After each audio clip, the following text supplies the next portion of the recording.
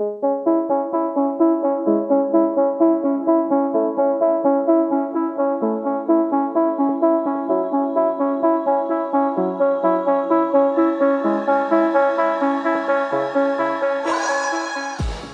and welcome to the Blackout Podcast, where I get to talk to amazing people who do amazing things. And today I have my friend and the founder and CEO of Proscenium. Thank you so much for coming to the podcast today, Blanche Israel. You stole my last name. Israel. I was like, oh, it's my matchy. Yeah. Anyway, so before we get into Proscenium, like I found out the other day you actually played a cello. So let's start with that. How did you get into playing? My mom started learning violin when I was around 5 or 6, and seeing her do that, I was like, I want to do it too. So I started on violin, and I ended up going to music camp and discovering the cello. My friend was playing it, and I was like, what is that? That's Why do you prefer that to the violin? It's just deeper. It sounds like the human voice. It's big. I was just completely taken with it. So I started playing. Doesn't the violin, okay, so I don't know in the orchestra, but there's gotta be like hierarchies in the orchestra, right? Isn't it like the violin, like the thing? Well, let me tell you, the cello is at the top of the hierarchy. Oh, is it? No, I'm just saying. There's no hierarchy in the orchestra. Isn't? No. Oh, yeah. For some reason, I just thought. You need everybody. Well, yeah, I guess. Okay, I have to ask this thing. What does the conductor do? The conductor is actually, once you're in the orchestra land or opera land, it is the most important person in the room. They lead the rehearsals, right? They tell you kind of like how they want it interpreted, and they bring everyone together. I once played with, I think it was like 350 people, singers and musicians on a stage. How are you going to bring all those people together musically, right? You can't just start playing. So the conductor is leading that. But so much of the conductor's work actually happens in rehearsal. So when you watch a performance, you're like, what's that for? Maybe the orchestra would be able to play without the conductor at that point, but that's not really not really the point. Because to me, right, I'm watching the thing and I'm like, everyone is reading their thing, right? Yeah. So the conductor doesn't have what the drummer is playing. You know what I mean? They do. They have this score that has every single line that everybody has. They have it. What the fuck? Yeah. What? So it's like violin, viola, cello, bass, everything lined up on a page. And if you ever watch them, they turn the page like 100 times a minute. Like it's like, yeah. Because and then why do you okay, well, let me tell you, I love that you asked this question. So there are different patterns depending, in music, like you've got 1, 2, or 1, 2, 3, 1, 2, 3, or 1, 2, 3, 4, 1, 2, 3, 4, or 1, 2, 3, 4, 5, 6, right? So you need, first of all, to know where you are. Sometimes you get lost. You need to know where you are. But also, then there's interpretation that goes into it. But I'm telling you, when you have an orchestra, you don't even understand how far some of these people are. Physically, they're just at the other end of the stage, and so if I'm playing cello over here, and you've got at the other end the timpani, and we need to be right at the same time, how are you going to do that? Just stare at each other? It's too many people. But you're reading the thing though, right? You're reading. I mean, you're mostly reading when you're rehearsing. By the time you're performing, you hopefully have it internalized a bit. But you need that coordination. And it's like a coach. It's the basketball coach is not playing basketball, but I think most people understand the importance of the basketball coach. See, now that will make sense to me. The strategy, during the game, you need strategy, pep talk maybe, all those things, the conductor. Because there's this movie, Tar, I don't know if you've seen it, but it's about Tar, this conductor, and I'm like, oh my God. But this person is just doing this. Yeah. But when you told me that they have everything on I think to me, I can't play any music, but I love music. But the thing to me is when when you read those funny squiggly things. I think reading that Sheet music, yeah. yeah, like people that can read that thing are just, like freaking geniuses to me. It's just a language. It's just like saying, wow, people who speak German are geniuses. No, they just learned it. Nah, man. I've tried. First off, you have to know what the name is and what the line is. And Yeah. anyway, so you found cello. Yeah. And then? And it's the best top of the pecking order instrument. Okay. Yeah, I studied cello. And as I was studying, I was kind of like, you know what? I feel like the way I am and my personality, there's kind of more I can give than just like you make a good point. You're being silly, but it is true that sitting down and playing music that's written and that's being kind of like conducted for you, that's like one sliver of what it is to make music, and what even just a sliver of what it takes to bring all those people together. And I was just interested in the bigger picture of that, being behind the scenes in those organizations. And then that kind of turned into like an even more zoomed out view of kind of cultural strategy, like working on the sector as a whole, working with, partnerships and government and stuff like that. And so I went into arts management at the University of Toronto, and then I went into kind of working for opera companies and orchestras and stuff. And then I went into my own thing, my own business. So I'm originally from Nigeria, and I mean, I guess there's some kind of supports there for the arts, but then I moved here and I was like, oh wait, there's this pocket of money somewhere that you can go and apply for and go and just create art. It's a strange thing, and it's also a little bit different in every country, or very different in every country, and really reflects the way that each country thinks about the importance of the arts within their society. So like Scandinavian countries, they get it. Quebec is a province that really, really puts a lot more money than the other provinces in culture because of the language, the language protection, revitalization, and just bringing people together around French is important. And it's the same thing in Finland. It's places that have something to preserve or to kind of educate themselves about, so as not to get absorbed into the mainstream, which for a lot of Canada is the US. And so we have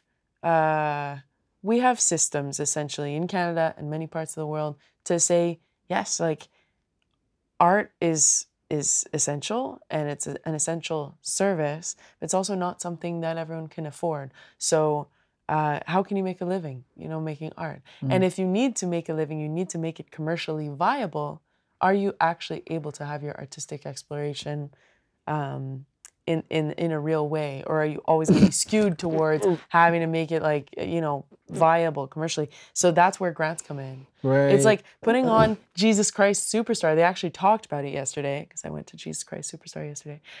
They talked about how even with the cost of tickets, there were like thousands of people, believe it or not, in Wolfville in this arena for Jesus Christ Superstar for 3 nights in a row. But still, like with the cost of the ticket, it doesn't even cover half of what it would cost, right, to put this production together. So they get sponsors, they get grants, and they go after that sort of top up money to be able to do great things that are not bound by what is imaginable and what is commercially viable right now. It's like you need that space. So that's what grants do, Yeah. I mean, okay, so mine is blown. But then you find out that it isn't fucking easy to get.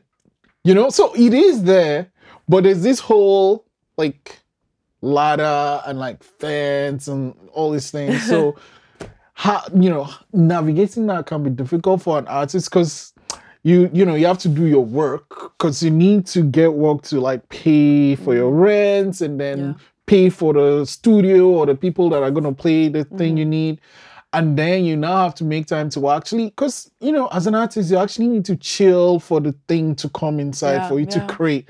So there's no time because you have to work. Mm-hmm. And then you are now trying to figure out how to even freaking apply for the grants, which it's like, there's so many forms too. Yeah. So Don't even get me started about some of these granting organizations' expectation on your time. Like I'm not going to name the funder, but there were like some new grant streams that came out, and it was like, okay, we're going to do some webinars, 90-minute webinar just to learn how to even apply for this grant. It's like, it should not even take me 90 minutes to apply for this grant. Like, hello. It's I should be able to essentially write down what it is I'm thinking. If I don't know what my project yet is, then that's one thing. I need to go back and do some work. I'll take some time. I'll figure it out. But once you know, you should be able to sit down, answer the questions, submit it, and go. And that shouldn't even take, in my opinion, an hour and a half. You shouldn't need a grant writer, which is what I do, right?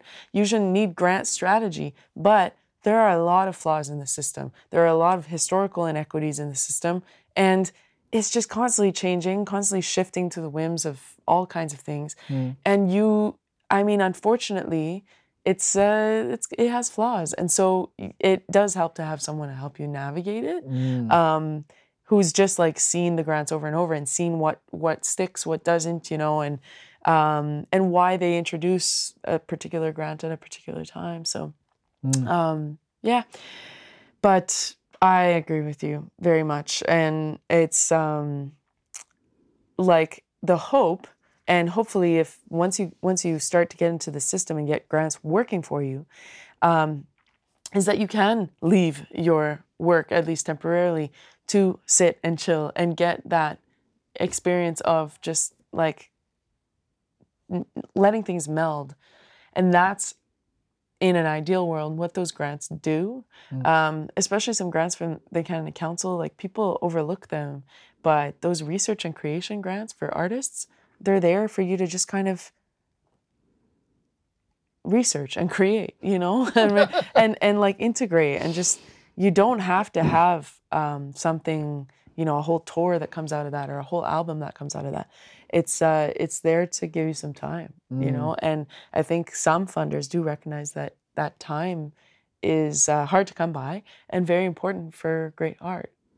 So, you play cello and then you you tell yourself, just gotta be something bigger. How did you like land in art management then? And how has it been for you so far?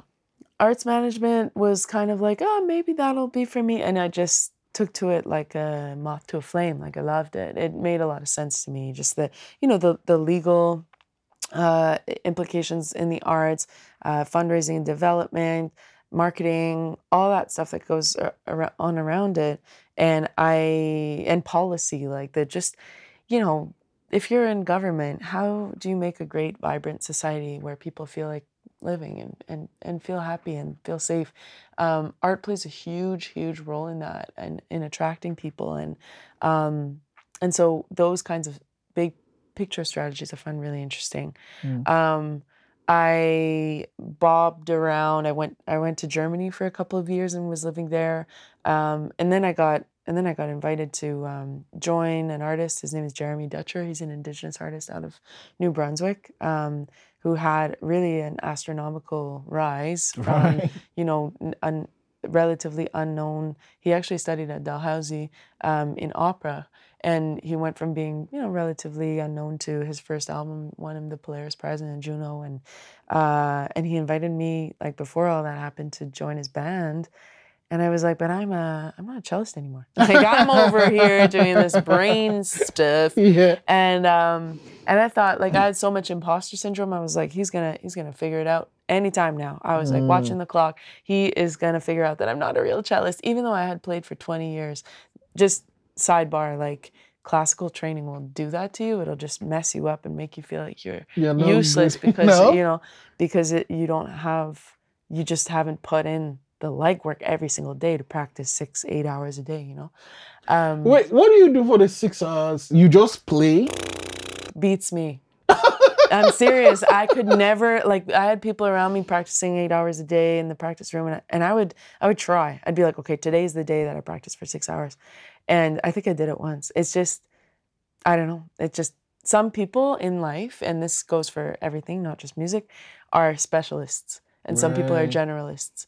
And if you try to make yourself into a specialist when you're a generalist, it's just gonna bum you out, and vice versa. So I think there are people who go into music who are specialists, and they really, really enjoy, you know, the craft of just getting every last note perfect and doing it over again. But my mind doesn't work that way. Yeah, I think I'd lose my mind. Yeah. So, because, you know, when people are like, oh, you got to rehearse for 6 hours, I'm saying, you just go, you get the sheets, and you play, take a break, play. Fuck.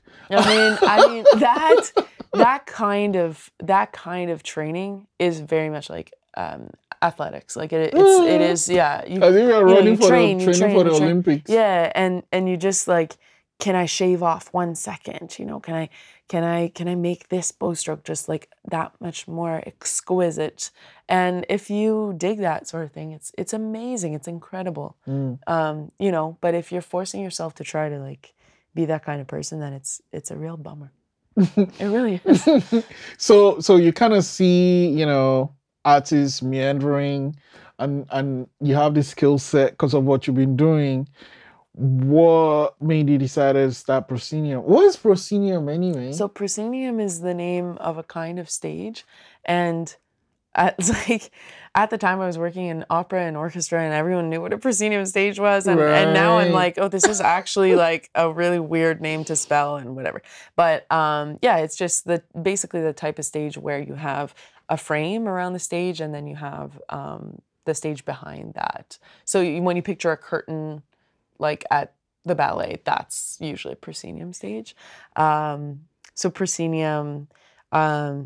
Because there's the word pro and scene, and anyways, it's kind of where that came from. I started out just doing actually French English translation for arts organizations and artists. That's where I was first born. Like I find a lot of things in life go from the outskirts of what you're interested in, and they start to spiral closer and closer to the center of where you want to be heading. So that's kind of, well, for me anyway, that's how that happened. I started to integrate some grant writing work and fund development, you know, strategy and that sort of thing. And now these days I'm also doing consulting in like cultural policy and strategy and digital strategy and that sort of thing. So I'm definitely like a jack of all trades kind of person. Generalist. Yes, and I'm able to like absorb information quickly and sort of process it and it go from A to B to Z like pretty quickly. So it kind of turns into translation, but in all kinds of ways, not just language translation, but just like idea translation and stuff like that.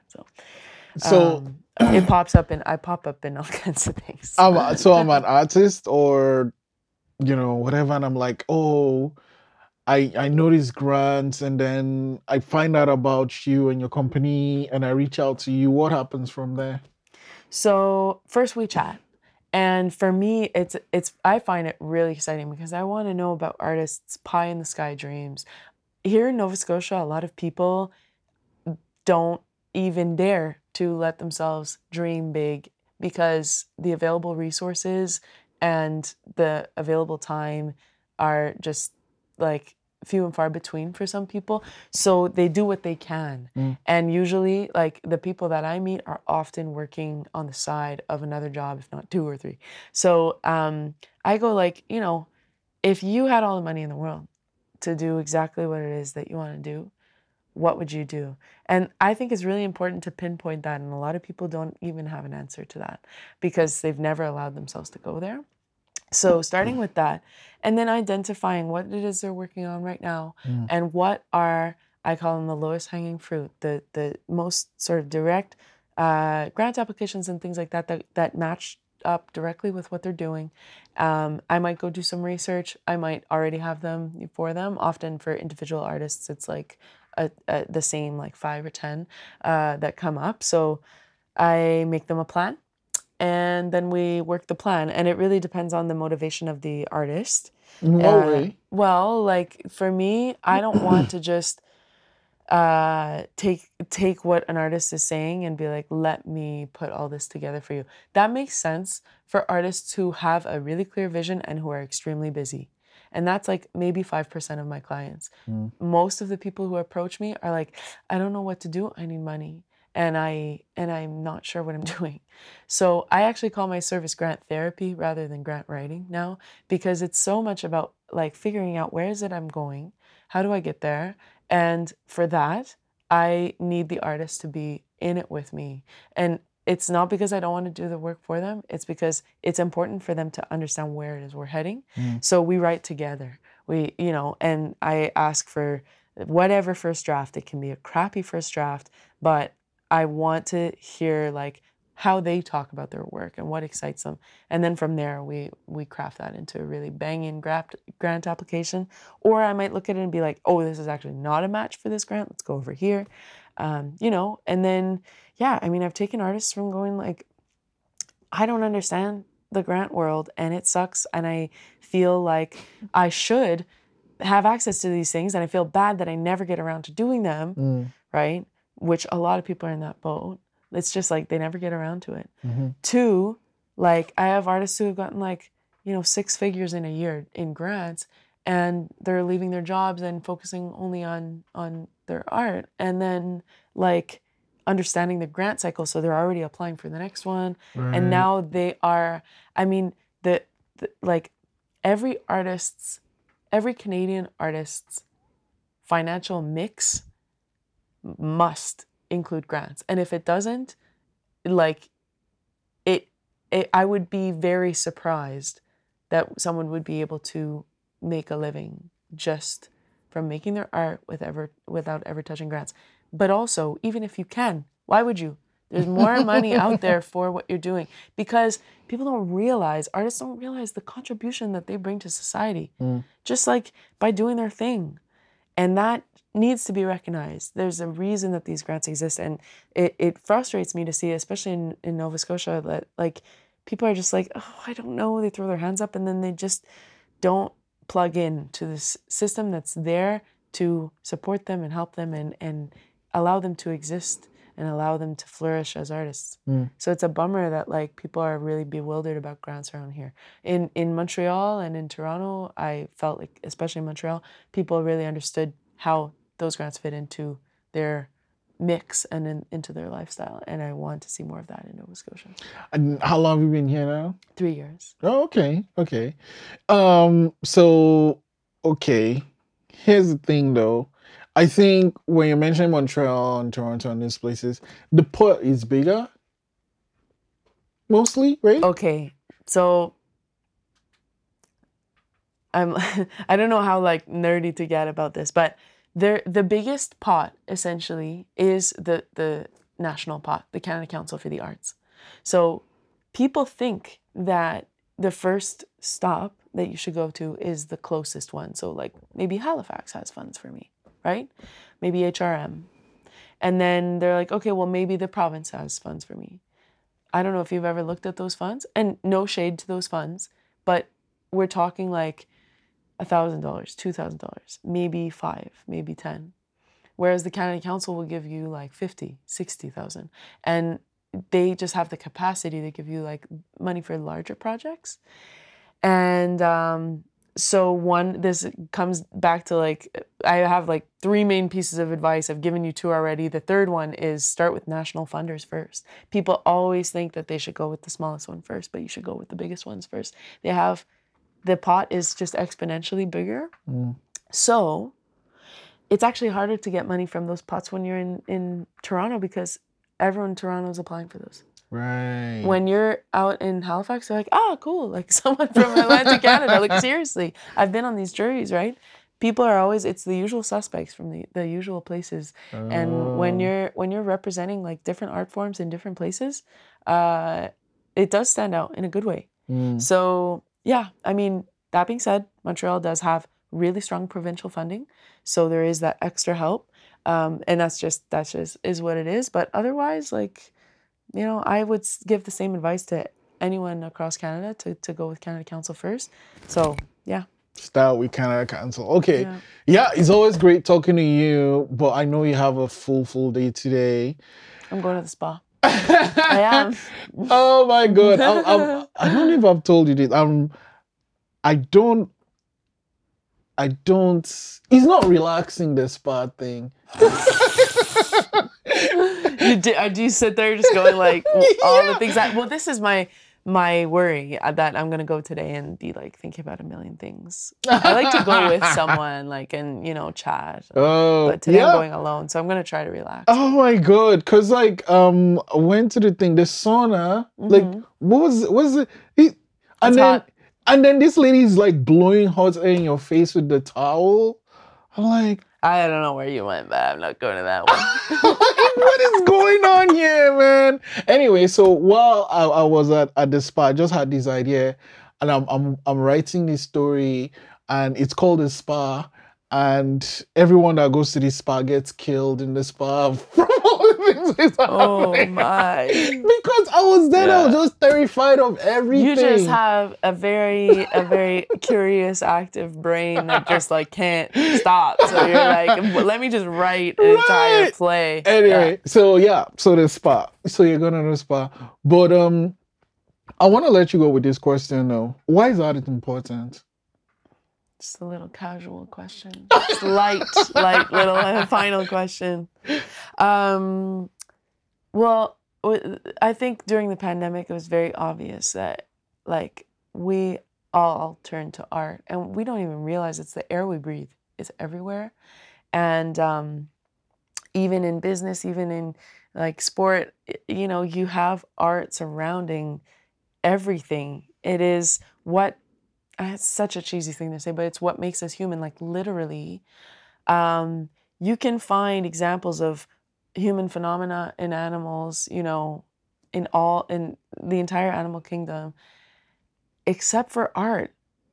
There are no, I mean, I'm no scientist. There might be examples. I haven't done the research, but there are no examples that I know of animals that make art. It's what makes us human. It's part of how we create a zeitgeist and communicate and make sense of ourselves and find our place in the world. And especially like in dire times like this, and you know, it's a great time to be alive, and it's also the hardest time. It's all of those things, and like art just makes it worth it. So I mean, that's why we do it. Yeah, it's true. Especially during the pandemic, everyone went to some kind of art. You're right. Blanche, it's always great to talk to you. Thanks so much for coming to the podcast today. Enjoy your spa dates. And thanks for also teaching me why the conductor is important, because I just thought, what the fuck is the person doing there? Thank you.